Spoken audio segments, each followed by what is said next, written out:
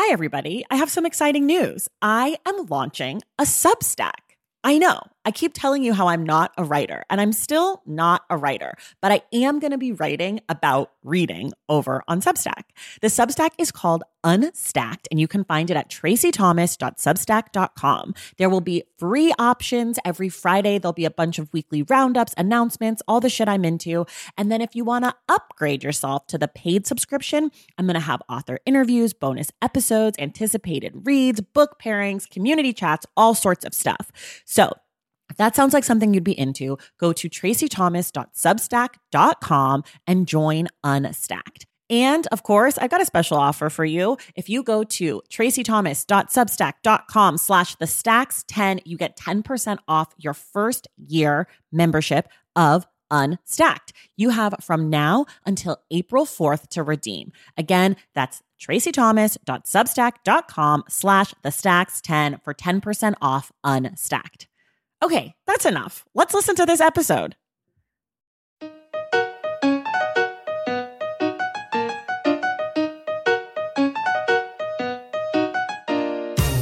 All right, we're back with another episode of The Stacks with me, Tracey Thomas, your host. Today, we've brought back author and podcaster Ben Blacker for The Stacks Book Club. We'll be discussing The World Only Spins Forward by Isaac Butler and Dan Coyce, which is an oral history of Tony Kushner's play, Angels in America. You can hear more about this book on the Short Stacks when we interviewed Isaac Butler a few weeks back.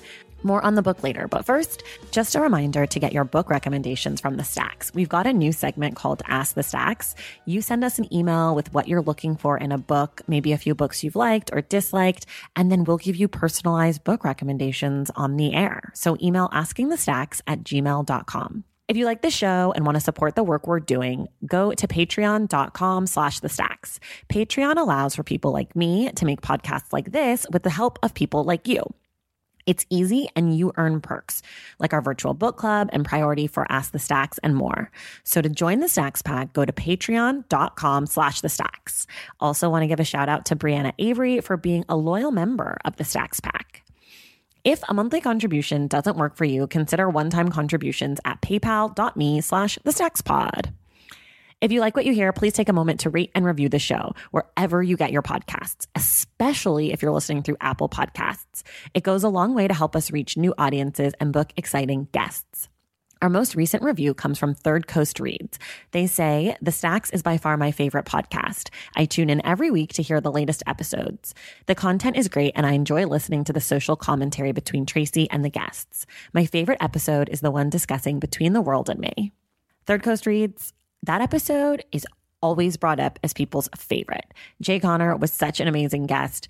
If you haven't listened to that episode yet, go back and check it out.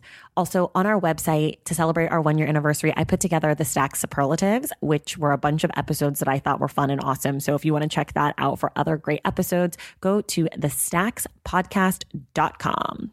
Okay, let's dive into our conversation with Ben Blacker about The World Only Spins Forward. And don't worry, no spoilers today, so you can listen and enjoy.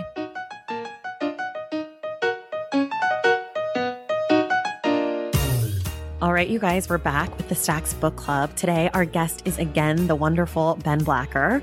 We're talking about The World Only Spins Forward, which is the oral history of the play Angels in America by Tony Kushner. And the book was written by Dan Coyce and Isaac Butler. And Ben, welcome back. Thanks for having me. I'm so excited you're here. I'm just going to say it right now. There aren't going to be really spoilers this week because it's kind of hard to spoil a thing that's about a thing that existed since 1991, allegedly. That it's an oral history. Yeah. It's like, there's not even prose style to talk about. Exactly. So there's nothing to spoil. We're talking about a piece of art from the early 80s or mid 80s. About a piece of art about a piece of art. About a piece of art. Exactly. Correct. So listen if you want. Enjoy it. Listen, if you leave now, at least follow us on Twitter. At the _. So here's the deal. I don't really know how to talk about this book, which I think is fair to say, because it's an oral history about a thing. It's a thing about a thing, and it covers so much. Mm-hmm. And yet I found it didn't cover enough, which we can get into. Which I definitely want to get into. So let's just start with, what did you think of the book?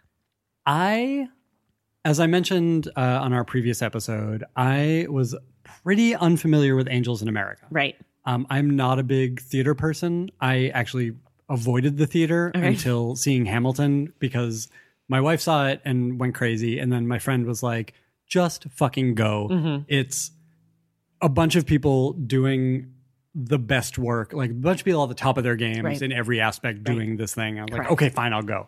Oh, this is what theater is. Right. And it feels like Angels in America had that same effect 20 years before. Yeah.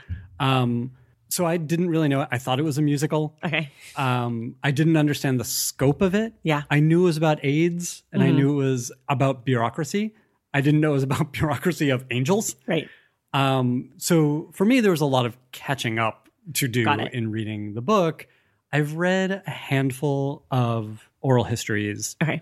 And I think they're kind of hit or miss. Mm-hmm. And I think I'm curious to hear your interview with the author. Yeah. Because I don't know how these books are put together to form a cohesive story. Right. And I think this is not a great oral history. Okay. But I think there's so much good stuff in it that it's worth reading anyway. All right. I want to know what about this book you think is not great as far as an oral history. And I'm asking that because I don't know a ton about oral histories. Mm-hmm. The two oral histories that I've read are both long form articles. They were on Grantland. Do you remember that website? It was like a sports website, Bill Simmons. Now it's called The Ringer and it's not. Anyways, but they did one on the 1989 earthquake during the World Series and it was great. That's cool. And then they did one on the Malice at the Palace, the fight in basketball between the Pacers and the Pistons. Mm-hmm. Also great, but short. They didn't have to cover a ton. I mean, they could have covered way more, which to your point, I think is maybe true a lot in oral histories. It's like there's kind of more because people bring up things and then it's like, oh, could you go off on a tangent about the building of the Golden Gate Bridge or like, so I feel like I don't necessarily know what makes an oral history great. I don't know that I do either. Okay. I know the best one I've read was that oral history of Saturday Night Live that came out. Is that like these guys have all the fun or something? Oh no, that was the ESPN one. Yeah, that's right. No, this was, I can't remember what it's called. All right, I think it's called Live from New York. Oh yeah. Okay, that sounds right. But they basically had everybody who was ever involved with the show in kind of every aspect too, like a lot of the technical stuff. And you had 30 years, almost 40 years of show to talk about. So you knew they were going to hit certain things, but you also got these sort of recurring themes that I think the authors were really good about setting up and paying off. Okay. And in this Angels in America book, which I can never remember the title of. The World Only Spins Forward. Sure, that rolls off the tongue. Yeah. It's a line from the play. I assume. Yeah. In this book, I don't feel like there was a narrative arc to it. Okay. I feel like there's great behind the scenes stuff. Mm-hmm. What I didn't get, which is the thing I really wanted, was more Tony Kushner. Yeah. I wanted to know about the writing of this play, and the stuff about how he actually wrote the play is like 5 pages. Right. Towards the beginning. I thought there was one great bit where it talks about how long it was. Right. And he was like, they gave him, like his contract said it can only be this long. Right. And then the first act was twice that or something. Right. And he was like, oops, I'm going to make it 2 plays. Yeah. Like, I loved that. Tony Kushner's great. He's notorious. So I have a theater background. I went to theater school. I love the theater. A lot of the people in this book have been people that I've looked to, like legends of the theater, like Oscar Eustis when I was in college was running the Public at New York, in New York. So he's actually, I think, who brought Hamilton to the Public. Yeah. And George C. Wolfe he's a really well-known theater director. He directed the Broadway production. So seeing a lot of those names like in the book, and like Tony Kushner, who's famous for going off on tangents and like famous for always way more. You ask him like, how was your day? And it's like a full spin out. But I didn't get that in the book. Really? Like, that's what I wanted. I wanted him to really dig into his own creative process, where he really felt like an outsider in this. Yeah. Like, so much of it was about the various productions of the play, which more than anything, this book made me want to see every version of this play. Yeah. The truth is, so I've never actually seen a live performance of Angels. I've seen the movie, only the first one. I've never seen Perestroika performed. Oh, really? And I realized I'd never read Perestroika. Oh, wow. So I knew the first play. in college, like everyone does scenes from it. The I Burn Dinner scene is like super famous with Harper and Joe, and like everyone does that. And then the scene they talked a lot about in the book, the Lewis and Belize scene, like the racist scene, everyone does that. Every almost kind of Jewish looking guy at NYU wants to perform that scene. It's like, hi, me town. Anyways, so I knew a lot of the scenes, but I'd never read the full play. So after I finished the book, I went and I read the full play. But I knew the story. I knew how it started. I knew the middle. I knew it. It was not new information to me, but actually reading all the words in the play was new for me, which was, I maybe did it backwards. Like maybe you should read the play first. Did you ever read the play? I never read the play. You didn't read it. Okay. It really made me want to read it because it seems like an incredible document. It's incredible. I did concurrent to reading the book. I watched the HBO series. Okay. Which was really helpful. Yeah. But even like, I think the scenes that they sort of dig in on and tell stories about in the oral history, they do a good job setting up what that is. Like I read about that Belize scene before getting to it in the movie. And I sort of knew what they were talking about. Like it was plenty. I think the miniseries is fine. Yeah. I think there's a lot of great actors. Justin Kirk is awesome. Justin Kirk is so great. Yeah. I think they're all so good, actually. They're all really good. Who played Ben Shankman? No, who plays Lewis? I don't know his name. I can't remember. I think it's Ben Shankman. That sounds right. Maybe something like that. Yeah. He's great. Meryl Streep, Al Pacino, like, bye, of course. But here's the thing. Yeah. When I turned it on and Meryl Streep was this rabbi. It's a little weird. So the thing that the movie loses that the play has is the magic. You can be a man on stage as a woman being a ridiculous caricature, and that totally works on stage. Yeah. Like having an angel fly in from the ceiling or whatever, that's like actually really cool on stage. In the movie, it's like, like they still do a great job, but it's like, this is a movie. We've seen this stuff. Exactly. So like the play is such, like when I was reading it, I was like, oh my God, I would die to see this scene. Like they're naked people on stage. Like that's really visceral in the theater. Like to see a naked body in the theater is not that common. Sure. Like maybe you get butt cheeks, but like full if frontal. You're lucky. Yeah. If you're lucky, like someone's changing, like Take Me Out is that musical with baseball players. And I think there's butt cheeks in that. So check it out. It's not a musical. I think it's a play. I think it won the Pulitzer. I think you're thinking of Damn Yankees. No, Damn Yankees is a musical. Where it's all nude. Take Me Out. Damn Yankees is actually a burlesque show about baseball players. But I think when they sort of dig in on all of those, what was Justin Kirk's character's name? Prior. Yeah. The Prior and the angel scenes. Yeah. When they talk about the various versions of that. Oh my God. Yeah. Like it's really, you can tell that was magic in the theater. Yeah. Totally. And that's really impressive and like hard to convey in a prose piece. Right. Yeah. So I think that was really well done, but that came down to who was doing the describing of being involved with that scene, whether it was the director or the actors or whatever. Right. We kind of talked about last week a little bit about like what is the thing. And we were talking about this in response to your writing, like you and your partner, you were writing a movie, I think maybe, and you had like an idea, but you didn't really know what the thing was. Yeah. And I think maybe that's where this book suffers. Like that they have the idea and they have the right people and the right conversations, but that there wasn't necessarily a strong, like, why do we need this book? Which is really interesting for a play that is so much about an idea. Right? Or a million ideas. But really, it's about this one thing for Tony Kushner. And I think it was actually reading this book that made me ask that of my partner. Right. Like, what is our thing? What are we doing? Right. If we're not writing about something. That's true. So yeah, maybe that's what was missing, is there was sort of no guiding principle to like aside from like it's the 25-year anniversary or like aside that's from not enough. Like why do this and like what are we driving at? I think that some of the stuff towards the end where they talk about how the show has become relevant again, not that it ever really wasn't relevant, but that it's taken on new relevance. Like where we don't think, and this is probably more a comment on society, like that we don't think that the AIDS crisis is really a crisis. It's kind of like the AIDS thing now. But like that's no longer where this book is super powerful. Now it's like all about the anti-migratory epistle and the global warming stuff, like all of a sudden is really relevant. And I was super interested in that conversation. And to see a production that leans on that stuff would be fascinating. Yeah.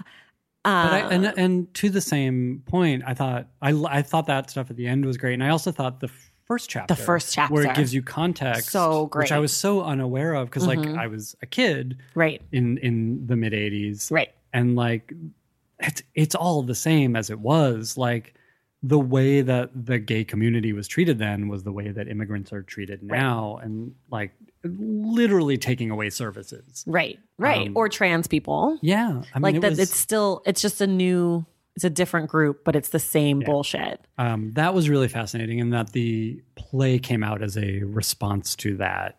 Like he was moved to action by that, to create art by that. I thought was really interesting. But I wanted to dig in on, okay, then what? Yeah. Because the part between the context and the play going up or doing those first reads was missing for me. I think for me, because I really liked the book. Like I thought this was a really good book. I really enjoyed reading it. Obviously, I had a lot of the context of the theater part going in. Yeah. And I think that what I would have liked more of was the historical context as we moved from the beginning to the end. Yeah. Because they kind of had those timelines where they had that stuff. Like it was kind of like on the top was like what's going on in the world, and on the bottom is like what's going on with the play and Tony Kushner. I will say I suffered from reading it on Kindle because of that. Because I couldn't really see that stuff. I see. Yeah. Well, it was great. And I would have liked more engaging with those political moments. Yeah. Like as you're doing the production in 2001 and 9/11 happens, like what does that do to the show? Yeah. Or if you're, when you did it in 1996 and totally. So every iteration, because they were so different. Because they must have leaned on whatever was going on in the world as you do in the theater, just like Shakespeare, like every Shakespeare play.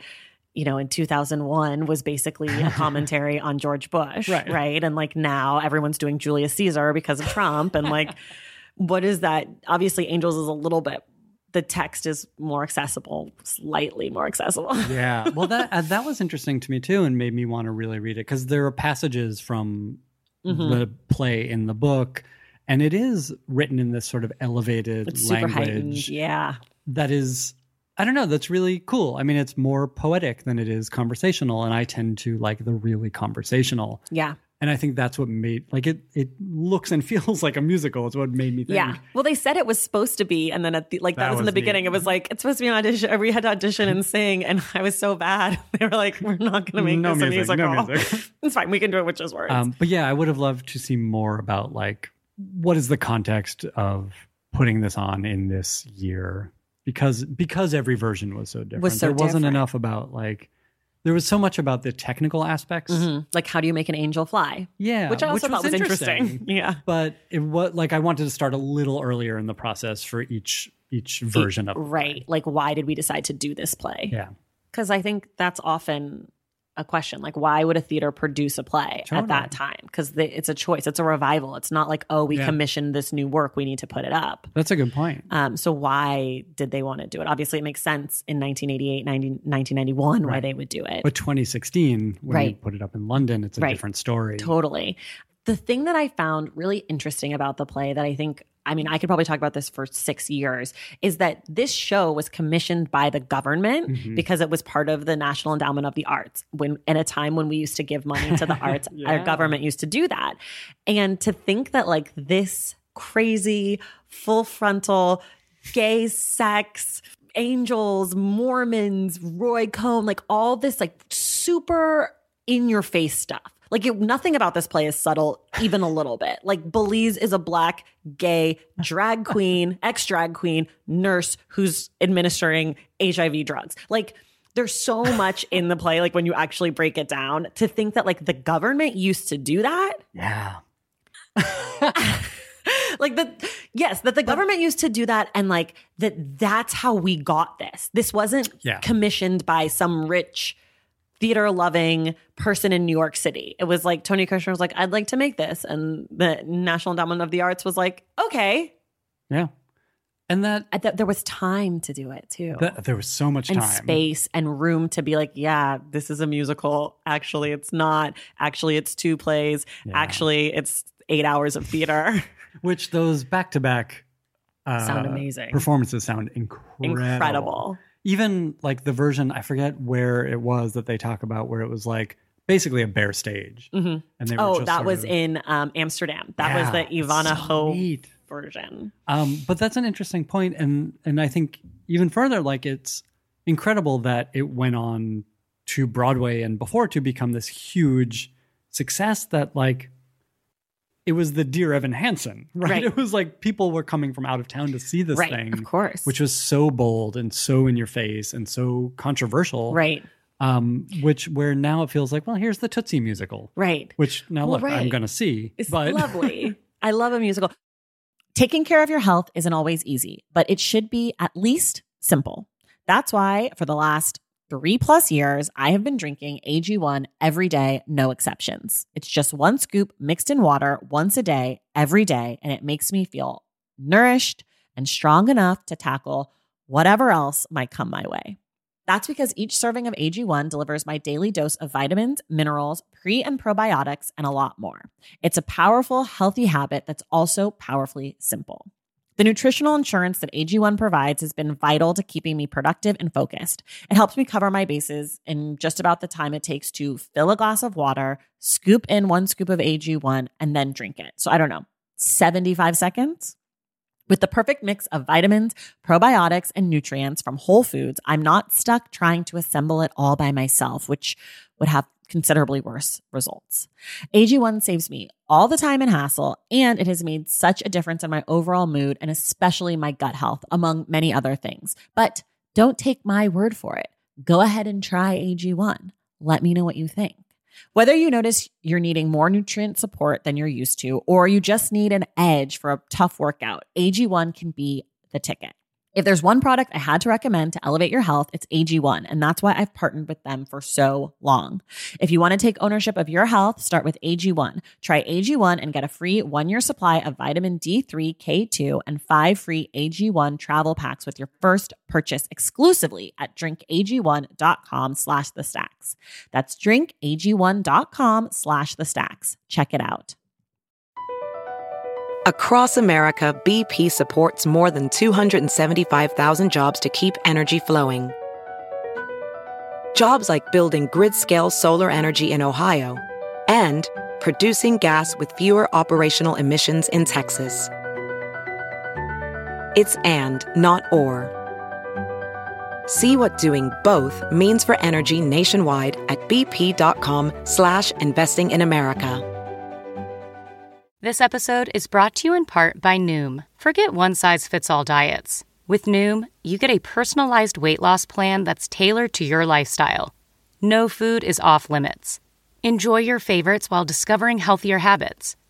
Noom's users love the flexible approach, blending psychology and biology to help you lose weight in a way that's sustainable for you. And great news for foodies. Noom just released the Noom Kitchen Cookbook, with 100 delicious, healthy recipes. Stay focused on what's important to you with Noom's psychology and biology-based approach. Sign up for your trial today at Noom.com. That's NOOM.com. Grab your copy of the Noom Kitchen wherever books are sold. But I think like even more than Dear Evan Hansen or Hamilton or anything like that, that this show, not only was it amazing and like people went to see it and came from all over, but that it talked about stuff that you're not supposed to talk about, especially at a nice evening on Broadway. Yeah. You know, like it's not Cats. Right. Exactly. Like Hamilton is like hip hop Cats. Like Hamilton's good, but Hamilton is essentially a musical. It just happens to have a different cast than you're used to seeing. And like the music is different. But as far as like structure and form, Hamilton might as well be Wicked. Yeah. Like it basically follows the exact same plot as Wicked. Or the structure. Wait, is that true? Essentially, you know, you have like Not Throwing Away My Shot is like the... I have to see Wicked. Oh, you've not seen Wicked. Anyways, it basically breaks down I don't song see for song musicals. Wicked. Okay, well, that's why I'm here. But Angels in America like literally broke the form. And people say that a lot about things like, oh, this broke the form, which usually is code for like they put other people on stage who aren't normally on stage. Right. That's like usually what that means. Yeah. But Angels actually was different. Like structurally, it made no sense. Structurally, like it's a 3-act play and then a 5-act play, which is also crazy. And there's 2 intermissions per show, as per Kushner's decision.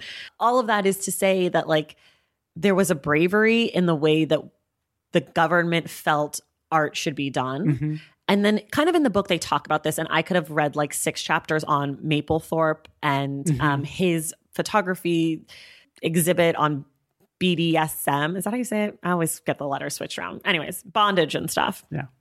And how basically the conservative right turned that sort of in-your-face artwork into a condemnation of queer people and people of color and said, we don't support this as a conservative bloc, so we do not think the government should support this. And so the government stopped funding art essentially across the board, but even more, it was even bigger hit on queer and people of color's artwork because it talked about the things that the conservative right felt were taboo.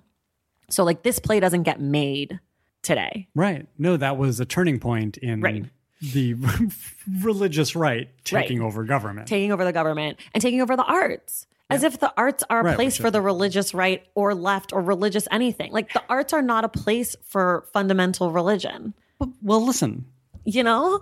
It could be. Sure. If you are a religious person and you want to create art about your religion, go for it. Yes, of course. I'm saying like it's not a place. They're not the arbiter of art. My God, unless you're making the Sistine Chapel, and like even still, there's like naked bodies there or whatever. But so yeah, I don't know. That was really like intense for me to realize that. I just assume all pieces of art are funded by the Nederlander Theater Group, right? Like, because that's how it is now. Everything's Nederlander. And if you don't know who they are, they're like a big theater family. Anyways, they have all the money. Every Broadway show you love is Nederlander, basically. But this wasn't that.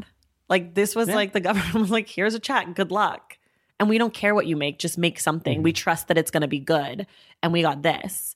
And now I'm sure they would be checking in every day like, oh, can't have nudity. Ooh, too much gay. Like, you need a straight white guy. Like, you need this, you need that. And it is really, I mean, and you see this in this book, the way it affected people and the way it allowed people to be themselves publicly. Like, that's the best argument for government-funded art that I've seen, right? It's about understanding humans as humans. Right. We talked about this last week, and I think it bears repeating. We were talking about it in the context of like gay rights and trans rights, and that there's this idea that certain people shouldn't have the same rights as other people, and that's based on their lifestyle, right? Mm-hmm. So, this was an idea that you were behind. Me? Yes, I'm very anti-human rights. Obviously, as a big reader, I hate humans. But it was like the argument has somehow gotten turned around where it's like, I don't believe in what you're doing, so I don't believe you should have the same rights as me, instead of being, do you think that person over there is another human? Yes? Right. Great. We agree. They have all the rights. Like check yes or yes. Yes. Like the question isn't, do I agree with everything you do, other person? And if I do, then you are considered a human and you should be able to use a bathroom. Or you should be able to get married, or you should be able to adopt children. Like, I don't need, no. The question is, do all humans deserve equal rights? Yes? Great. Is that a human? Oh, it is. Check. Yeah. We're done. And I feel like this book kind of drives that point home. And like the play too, like they talk about going on the national tour and how families, people would come up to them and be like, my son's dying. Or I knew a drag queen once. Or I knew Roy Cohn. And like that people felt seen in this show that was like really famous, right? Like it's like this great piece of art reflects something that I relate to. And because it was popular, because it was seen as a work of art, as a great work, then it allowed people to talk about it. Right. Right. And I wonder, something that was not in the book that I'm really curious about, that you may know about, is like when you have a successful work like this, there are things that come after that sort of either try to emulate it or to various degrees of success. Did this change plays and popular theater for a decade after? Content-wise, or like? Well, both. Like some people do it with content, and those are usually less successful. But some people sort of take the spirit of what that was, which is telling a big, honest story, right? So I think a little bit. My understanding, and from what I've seen and I know, is like, I mean, I think there was a section towards the end, those gray sections where they were like kind of like deep dives on smaller things in the book. And there was one about like playwrights and like Lin-Manuel Miranda, the writer of Hamilton and Star. He talks about how like people started doubling, like having one actor play two parts. And like, was that not really done before? Yes and no. Not in such a pointed way. Not in such a deliberate way, to my understanding. Also, like, because I thought that was really fascinating. It's so, and it even works in the miniseries too. Like, I'm glad they kept that. The doubling is great. Yeah. And like, so like in Hamilton, there's doubling. And it's deliberate. Like, and it's deliberate. And it's a choice between these two people that this person has that person in them. I think also sweeping, poetic kind of plays. They must have always existed, but that there's this idea that like you can be sweeping. So what was that in the 90s and early 2000s? I'm like drawing blanks. Take a break and look it up. Let me think. Oh, I will say something else that the play kind of inspired, which I'm sure a lot of you would be familiar with, is Rent. Oh, sure. Rent came out in the aftermath of Angels, which is also, I'm sure, was inspired by the moment. It was 1996, 15 years kind of after AIDS popped up and it became not so much a gay thing anymore, right? Because AIDS was like a gay thing. Yeah. I think the book does a great job, again, putting that in context and like hitting home how much it was seen as a gay thing and how much people feared anyone gay. Right. And how much like the gay community was suffering. Yeah. I don't think I will hopefully I'll never understand fully what it was like in 1981 in San Francisco or New York or LA or whatever. But it's like, so after reading this book, I listened to Cleve Jones's memoir, and he started the AIDS quilt, and he was Harvey Milk's kind of like protege, helped him with his campaign. Yeah, he's in the movie Milk. He's played by. I don't see movies. Oh, anyways, well, he's in the movie. If you've seen it, who's he played by? Emil Hirsch. Oh, now I'll see it. Okay, yeah, what a babe. But you don't know who Emil Hirsch? He was in Into the Wild. No, I don't see. All right. Well, anyways, Cleve Jones has a memoir and it's all about his life. And it kind of starts in like the 60s, 70s. And he goes to San Francisco and he's like young and gay and like turning tricks and like this whole thing in the 70s. And then all of a sudden AIDS happens. And it's like every character essentially that he talked about is dead by the end of the book. Yeah. Like he talks about you make new groups of friends and they all die and then you make another new set of friends. And Cleve Jones is HIV positive, but he's still alive. He got the right drugs, at the right time and it worked out for him. But like his book and like this book and really the amount of devastation, like that so much art had to come from this, whatever it was. And then there's like The Normal Heart, I think came out right before. Oh, that's right. And like that was around. And then also Randy Schultz wrote the book and the band played on. Yeah. So there was like a lot of this like queer. Which was a great oral history, by the way. The band played on. Is this an oral? It's an oral history? It is. I didn't know that. And that's worth talking about, but go on. Okay. I've still never read it. But yeah, so I do feel like because the theater was hit really hard. Yeah. Specifically. Like even more so than these cities that kids went to because they were gay and wanted to get out of. But then like going into the theater, like, so, I mean, there are people they talk about in the oral history that died. And I feel like there's so many voices that are missing from the oral history just because of that. Like the man who built the wings. Remember, he had AIDS and he died. And those stories, again, like they had the right, I don't know if they took the right portions or had the right people talking about them. But they were so emotional. They were so heart-wrenching. This was not the last book I read that I cried, but I definitely cried. Yeah, I felt things reading this for sure. But you're also one step removed in reading this book because you're reading about people who are affected by a great work instead of being affected by the great work yourself. Right. It's like you can't, 2 steps removed. Yeah, you can't have the play and like And the thing about even reading the play is like I'm a firm believer that plays are written to be heard, obviously, because it's a play. If Tony Kushner wanted to write a book about AIDS and HIV, I'm sure he could do that. But he chose to write a play, like something that you see and experience. So I think it's even still hard. And I like to read plays, but it's hard because you have to kind of like imagine and comprehend and like, how does this sound? It's a different experience. It's a different experience. So I think that's what makes the book hard is like, it's those 2 degrees or 2.5 or whatever. It's enough degrees. That's interesting. I mean, that answers my question. Was Rent, and I'm not familiar with Rent. I've only ever seen a like 6th grade production of it. Oh, amazing. Which obviously very moving. Rent is great. Is it great? This is what I wonder. It is. It's almost like infallible. It's like one of those plays. Have you ever heard of Spring Awakening? Of course. The play, the musical that came out recently. It's kind of like that. I call them museum pieces in the sense that you could plug anyone in who could sing it and the show works. Oh, interesting. Like there are certain shows where it's like you need great actors. Like I think Angels in America is probably one. Like you need really strong actors. Thing, exactly. Yeah. And I think sometimes in musical theater, you can get away with mediocre people. But Rent, Spring Awakening, Hamilton probably to an extent. Oh, you'd be surprised.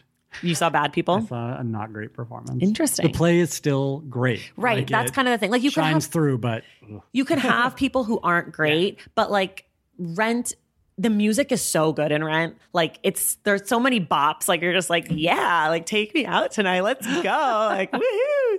That it works.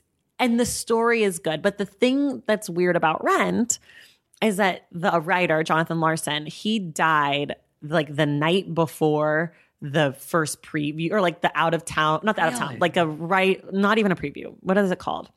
They were doing it like off Broadway, and he died before the first preview of that. So long before it ever went to Broadway. Wow. So my big thing about Rent is like most shows go through a lot of rewrites and a lot of editing, and songs get pulled. And I don't know how much of that they did because of the sentimental feelings of the writer having died. So Rent's great, but Rent's probably 30 minutes too long. That's really, I will say I actually prefer that. And it's something I liked and made me want to see a production of Angels is like, it doesn't sound perfect. And that makes it perfect. Right. You know, like I want to see the seams a little bit in any great work of art. Right. And I think it has that. And they talk about it too. Yeah. And like, I don't know that this scene works, but it's in there and Tony wants it in there. So it's in there. And we make it work as best we can, but some actors are up to the job and some are not. Like, I don't know. That stuff I found really fascinating. Yeah, like how the thing gets made. Yeah. Yeah, so Rent is really good and it works, and like basically anybody can be in it if you can sing it, like sing the right part. Sure. But it's not perfect because they didn't really rewrite it, to my understanding, very much. Oh, that's interesting. And it's like a little more uplifting, but in the same way that, I guess spoiler kind of, that Angels, that Pryor lives, Mimi lives, and she has age and she's supposed to die, and she goes and she actually sees an angel and they tell her, go back and live. So like that feels very Angels in America-y now that I'm saying it, and I'd never thought that before. But it's clearly influenced. I mean, how could it not be? But I think that was important, right? Like that the play needed to reflect like some hope, because it was written in such a dark time. Like he started writing it in like 86 or 88 or something. I think even earlier. Yeah, earlier. Maybe the first reading was 88 at the Eureka or something like that. So like that was before any drugs were working. That was like if you got HIV, you were dead soon. And he wrote this play that basically said, well, maybe not. Did someone in the book talk about that aspect of hope in it? They did talk about it. Yeah, hope was in it a lot. And that like it was important to Tony to have that, because it was like, I don't know, it was like a really bleak time. Like I don't think we could reinforce that enough. Like 1980s, 90s in the theater in San Francisco. They produced it in San Francisco, LA, and New York. Like, I mean, in Cleve Jones's book, he talks about like the first 1,000 dead, and that it was like 2,000 people like a year were dying in San Francisco alone, but also mostly right here in the Castro. You know, like when they talk about people dying in the streets, like it's horrifying. It's horrifying.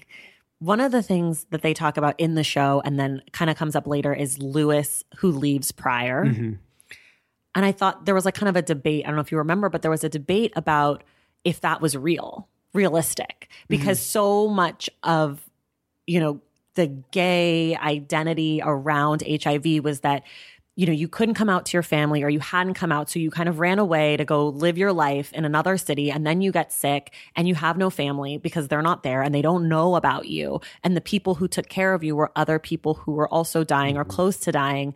And that he made this choice in the play to have someone who turned his back on it. And I think there was like a historian who said, this didn't happen. That did never happen. That's insane. And then Kushner's like, I know 2 people who did it, and they weren't as great as Lewis. They were like even he called them trashy. He's like, they were trashier than Lewis.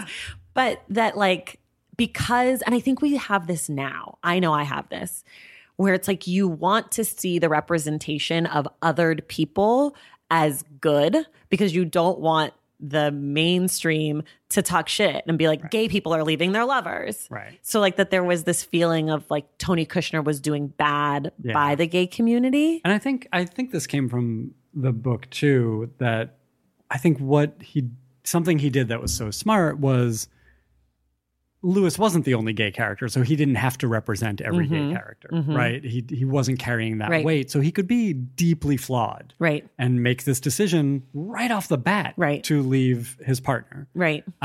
Because Pryor is another gay character, right? And Joe is another gay character. Right. Like they could have these different shades, and they can actually be people, right? And if you have a character who just has to be like this perfect angel, right, for lack of another word, there you go.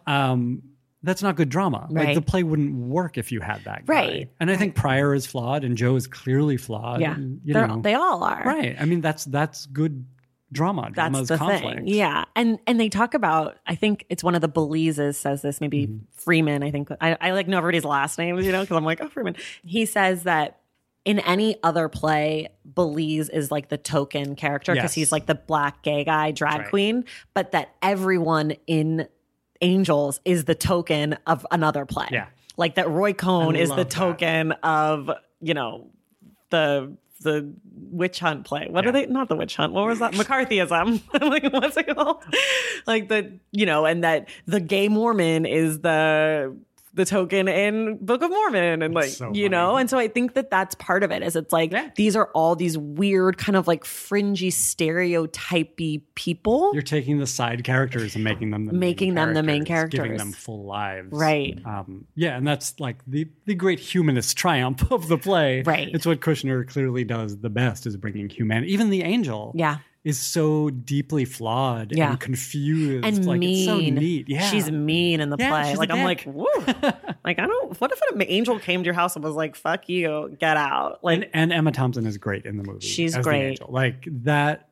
That performance hit what they were talking about in the book home for me in a way that no conversation in the book about the angel to hit home. The angel was the hardest character that they talked about in the book to understand. But what I did love, how kind of after, I guess, starting in the second act of the book was broken down in 5 acts. The second act, every other chapter, they would do like a deep dive into the character, and they'd have like basically everyone who ever played the character and any of like the major performances talk about it.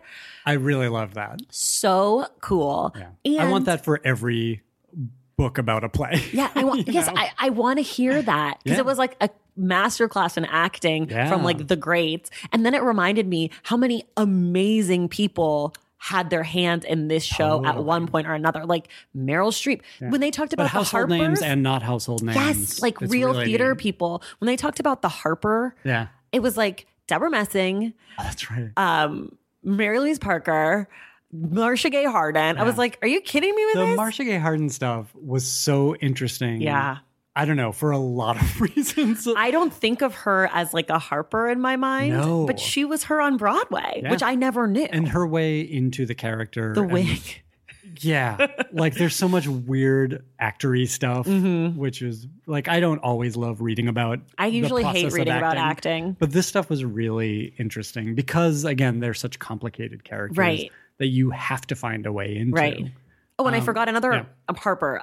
Kazan, Elia Kazan's daughter, or whatever. Zoe Kazan or whatever. Yeah. Like, which that's the performance I would love to see. I would love, that was at the Signature in 2010. And I was in New York and I don't even remember them doing it, but Adam Driver was in that one. Also, that's the show that I'm like, that's the one. I meant to look, but apparently I think PBS did a thing on that. So there's probably not the whole play, but there's stuff from it that I'm dying to see. That's the one I'm like, I didn't know that Adam Driver was that good of an actor. No. But so he's going to be in Burn This on Broadway, which my college roommate is in, and it comes out in March. And I messaged my roommate and I was like, is Adam Driver really good? And he was like, he's phenomenal. I was like, did you know he was in Angels? And he was like, yeah, he's really a good actor. And I was like, okay. Why don't you get him for the podcast? When I have to go to New York and do it, I'm going to be like, Adam, I didn't know you were a good actor. Want to talk about it? Turns out you're a good actor. Tell me about how good you are. Because I just found out. Yeah.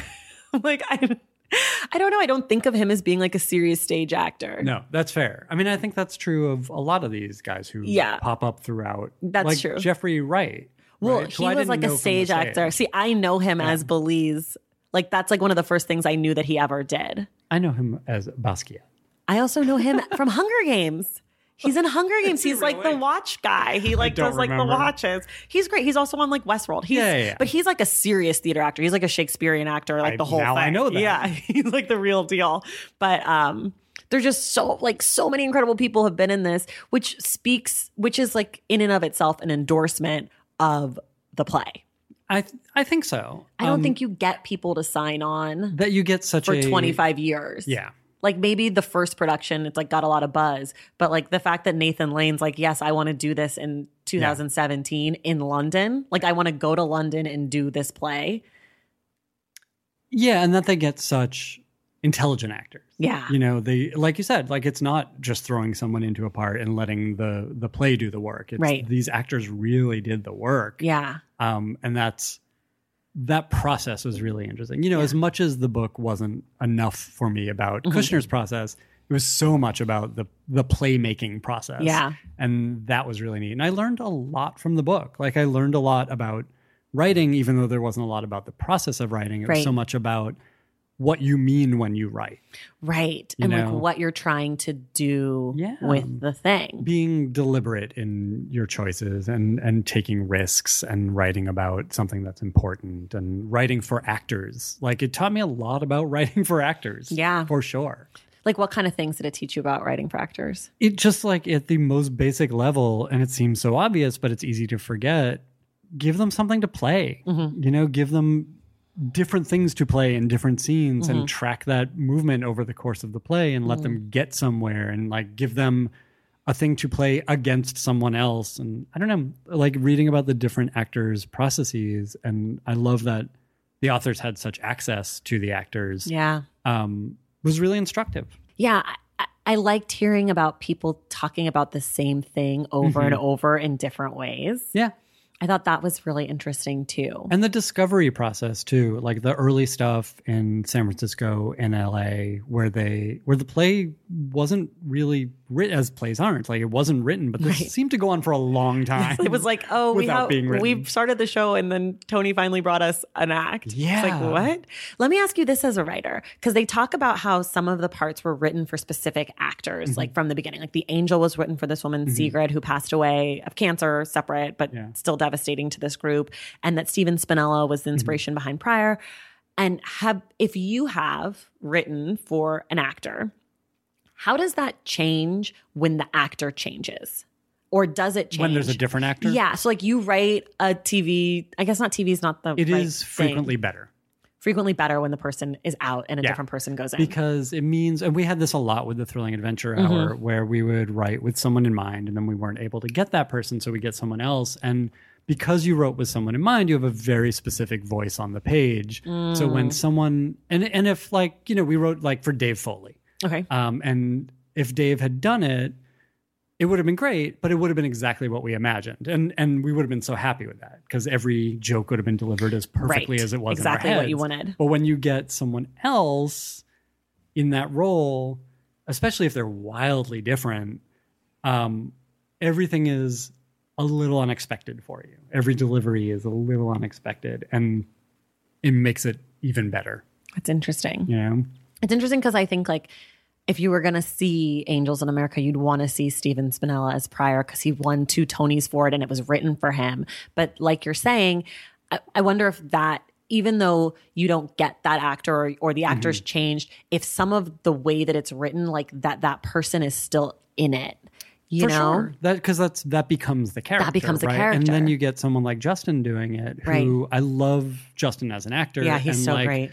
He throws away every line. Yeah. Even in those scenes where he's fighting with the angel and yelling at her or begging her. Right. It's so offhanded. Like it's just he's like so delivery. dismissive. It's like everything's below him, which is like kind of great. Partly Justin, but that's how he does stuff, and it's almost non-theatrical. And so you're getting this whole other level to the character, which is just his way into it, which I don't know. It's fascinating to me. And that character Pryor, I feel like everyone who's ever done it has won an award. I think that he won an Emmy for it. Steven Spinella won Tonys, and so did Andrew Garfield, who just did it the most recent time. He won a Tony for it also. Like, it's like one of those. It's an amazing role. It's a huge role. I just found this note that I had taken where like the magic of that role, and I forget who. It was Ellen McLaughlin who played the angel in the workshops. Says Tony took an unapologetically gay character, severely ill with AIDS, and made him an everyman. And like, what an amazing role for an actor, but also an incredibly difficult role for an actor, right? Because you have to play this enormous idea of a person, but also this person. Right. And I think that also the thing they talk about this a lot in relationship to Joe and Lewis is that Pryor actually gets to be redeemed and he gets a happy ending, and he goes through a lot of shit, sometimes literally on stage, but he gets there. And a lot of the other characters don't get that. And I love that too, that Kushner was saying something about people's choices, like good and bad, or like good and evil, and how their life played out. And I just... He had a world in his brain in writing this, and an understanding of the mechanics of humanity, or at least his take on it, that he was able to put on a page. And again, that's the thing I wanted to hear more about. Yeah. You know, like how do why you, this or how this? Yeah, how do you dig into yourself and get that on the page? And clearly it was a lot of work for him, because it was always new pages. Right. But eventually he got there. Right. I'll mention one thing. There were contemporary reviews of the play in the book, which I thought was fascinating. I love those. I really love that. People who didn't get it at all, people who thought it was, you know, the biggest thing, which it was. But just across the spectrum, different takes on this thing that they had to reckon with, I thought was really neat. Yeah, I love reading reviews of things. Also, just like going back and being, what was the review of this like? One of the things that I think is important to talk about is like the role of gay culture in the show and like what it did to American culture or didn't do. One of the stories that I thought was really interesting as a straight man straight white guy who was playing Pryor. And I think it was at ACT in San Francisco. And he, like a friend of a friend, he got them tickets and they came. And during the gay like sex scene, or maybe the full frontal nude scene, I can't remember, they got up and they left. Yeah. And he like finishes the scene, goes off stage, and he goes to the Belize, who's a gay black man, and is like, I get it. He's like, I don't really get it because I'm a straight white guy. Yeah. And he does say that. He does say, he's like, I get, he starts it with, I'm a straight white guy and I know that I'm not this, and I know that I'm not that. But it was the first time in my life that I got it in that way, that like someone was so disgusted that I disgusted someone. And I thought that was really like a powerful thing, because that's what the play does, not just for the audience, but also for the actors. Like anyone who comes in contact with the show is like experiencing their own prejudices and their own icky things. Like I'm like, I hate to admit this, but I'm probably a Lewis. I don't really like sickness. Like I'm not good. Like when people get sick, like I'm not the person who shows up. I'm like, can I Venmo you? Like, can I send you a Postmates? I'm not good with that. Yeah. But like reading the play, being like, ugh, God, everyone would hate me. I have to just show up, even though I hate sickness. It's so gross. And then they also talk about how, as a result, this is towards the end, as a result of the show, gay culture became more American, but American culture did not become more gay. And I thought, fuck, that was a mistake. Yeah. American culture should have done better. We should have done better, right? Like, I think we can say that kind of across the board. Yeah, but like to hear it, like this show was such a big deal. Everyone was seeing it. Like it was on tour. It was being produced all the time. And like that none of what we learned in the show brought gay culture. I hate to say assimilate, because that's not what I mean. And assimilate is the wrong word. But that like it made more mainstream, or like more comfortable for people to be around. You sit through 8 hours of theater and you still then see a gay person and you're like, ugh. Yeah. You know, like that's fucking sucks. Yeah. I mean, it's interesting. like you would think the impact of something like this, and I think it's there. Like I don't think we have Drag Race without this play. Sure, of course, of course, like, of course. I think because it was both bold and artistic and popular, it's unavoidable that people have to look outside themselves and recognize that there are people not like them in the world, right? And we touched on this last week, but like this is what art does. This is what great literature does. Is at the very least, it makes you recognize that other people are people. But a watershed piece like that can only do so much. Right. And it was already, and we talked about this before, it was the closing in of the religious right. And it was, coming into the years of conservatism and like these changes are so incremental and it's so frustrating, and you want like a work to break the ground and open up this chasm that people fall in and everyone is equal. Right. And you can't, like instead it's just a chipping away and chipping away and chipping away. Ben Brantley says that towards the end of the book. He says, he's talking about Hamilton and something else, and he's like, people said like, this is groundbreaking and it changed a game changer. And he's like, I don't know how much these things actually change any games. Which is like Ben Brantley, the theater critic at the New York Times, like what an asshole. He's like so crabby. And he's right. But I mean, he's right to an extent, because they do, like there's certainly a generation of people for whom Angels in America was just inconceivable 5 years before. Truly. And they could live in their bubble and not have to think about the world and the way that people who are not like them live. Right. And I think Hamilton does do that too. And I think, there are a number of works that get to do that. Yeah.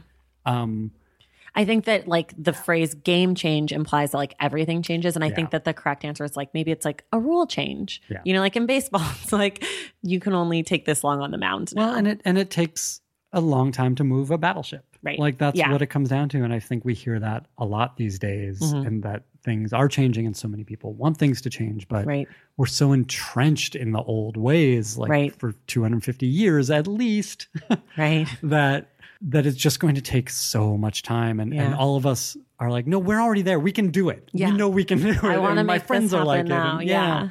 But, we have to wait for a generation to die out. And not teach their kids anything. Right. Like, don't talk to your kids for the next 10 years. We need to help them. We need to help them see other people's humanity. We need to show them a number of plays. We need to have them read a few books. I would love to do a study abroad with your kid, please. For at least 10 years, they can live with me and I will help them learn about gay people and queer people and Black people and Asian people and just people, Well, again, we talked about this last week, but like there's such a lack of empathy in the world right now. And when you read about something like Angels in America, where people were forced to empathize or be seen as villains. Right. He like bullies people into empathy, which is, I'm down for that. Absolutely. I'm like violence-free bullying towards empathy. If you can create a thing that's so moving that it causes people's point of view to shift. Right. Like that you see enormous. Humanity in a different way. More of that. Yeah. Can we like, look, on a basic level, the more stuff like that people are putting out there. Like I watched 8th Grade this weekend. I haven't seen it, but I've heard it's great. Oh my God. Yeah. I watched a lot of horror movies last year. This was the scariest thing I watched. Teenagers. Yeah. Well, just being taken back to that time, because if you can be honest in your art and you can be real in what you create, then you're letting people experience that with your characters. And it can change the way people think. Well, okay. We have just 2 more little things to talk about. One of them is the title and one of them is the cover. My favorite things to talk about. We talked about the title. Yeah, I can't remember it. So the title is called The World Only Spins Forward. Only Spins Forward. And it's a line from the play. I think Pryor says it. But so you guys will have heard this already, but I talked to Isaac Butler and I asked him about the title and I said, was this always the title? And he said, always, always, always. But I felt like another title could have been More Life, because that's the thing that Pryor begs the angels for. He says, more life, more life, more life. And for whatever reason, I have been thinking about more life all the time. Like sometimes I get anxiety a little bit. And sometimes like when I don't want to do things, I've been like, more life. Like it's not, if it kills you, it kills you. But otherwise, more life. Like keep going. So I kind of felt like that. It's a little like. I think that's a great title, first of all. I like more life. And it's a great lesson. It's a great lesson. Yeah. So in the notes of the play, in the acknowledgement section, Tony Kushner talks about more life, and he says that he's deeply indebted to this person for which helped him like come across, and he translates the Hebrew word for blessing as more life. And that's what led. So like when Pryor's talking to the angels and begging them for more life, in another world in Hebrew, he's saying like, bless me, essentially. That's neat. So I thought that was like kind of interesting, really and it cool. stuck with me. It's a much better title. Is it? I don't know. I like the title here because it feels like kind of like, because the play moves through time. Sure. I mean, the book moves through time. It's a mouthful, though. It's a mouthful. Totally. 100%. What about the cover? I don't know if you've seen it in the hard copy. I hadn't seen it because I read on Kindle. Right. I think it's really cool. I think like I'm so familiar with the poster arting, for the play. yeah, That arting, angel artwork. picture. That this is a neat take on it. Yeah. You know, like it is very much about the making of it. It's Right. the nuts and bolts version of it. This is the original, I think in San Francisco, the Eureka Angel. Oh, Those are her wow. wings. And Isaac told me that it's at a museum in San Francisco, and they went like in an archive, and they went and got it, and they like staged this picture. Oh, neat. Yeah, That's so- really cool. I think it's beautiful. Are there photos in the book? Yeah, there's photos in the I'll book. have to look at this one. Yeah. Because I didn't get any, No or I photos. couldn't really see photos. them right. They're not great photos, a lot of them, but too bad. I did. I think this cover is like, it was one of my favorite covers of books. I think that I've seen in the last year or so. It's just really beautiful, and I like the pink. I do too. I was just really thinking like that. the pink. I think it stands out. It's also representative, obviously, but And it's not too heavy-handed. It's not like it's not like a pink triangle or something terrible. No, it's a nice looking book. That might have actually, the cover is why it might have been on my radar. Yeah. And then a couple friends had read it and recommended it, but they're both theater people. So. Yeah. I'm interested to hear from listeners what they think of the book if they're not theater people. I think a theater person will have feelings about it one way or the other, but I'm curious about people who pick it up who aren't like you aren't as familiar with the work at all. So yeah, I mean, I think it's certainly valuable. Yeah. And it's especially interesting as a book for how to put on theater. Yeah, how to make a show. The very many ways into a play and how much you really have to think about that and what a director means and like all that stuff I thought was absolutely fascinating. It wasn't about the part of the creative process that I'm particularly right, the writing part of it. So I have to get him for my podcast now. Yeah. Let's get Tony Kushner. Yeah, I'll sit him down for 2 hours.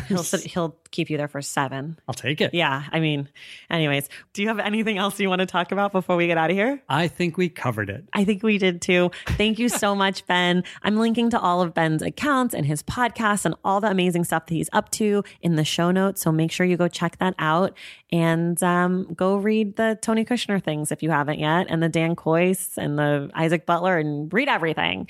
Thank you, Ben. Thank you. And we'll see you guys in the stacks.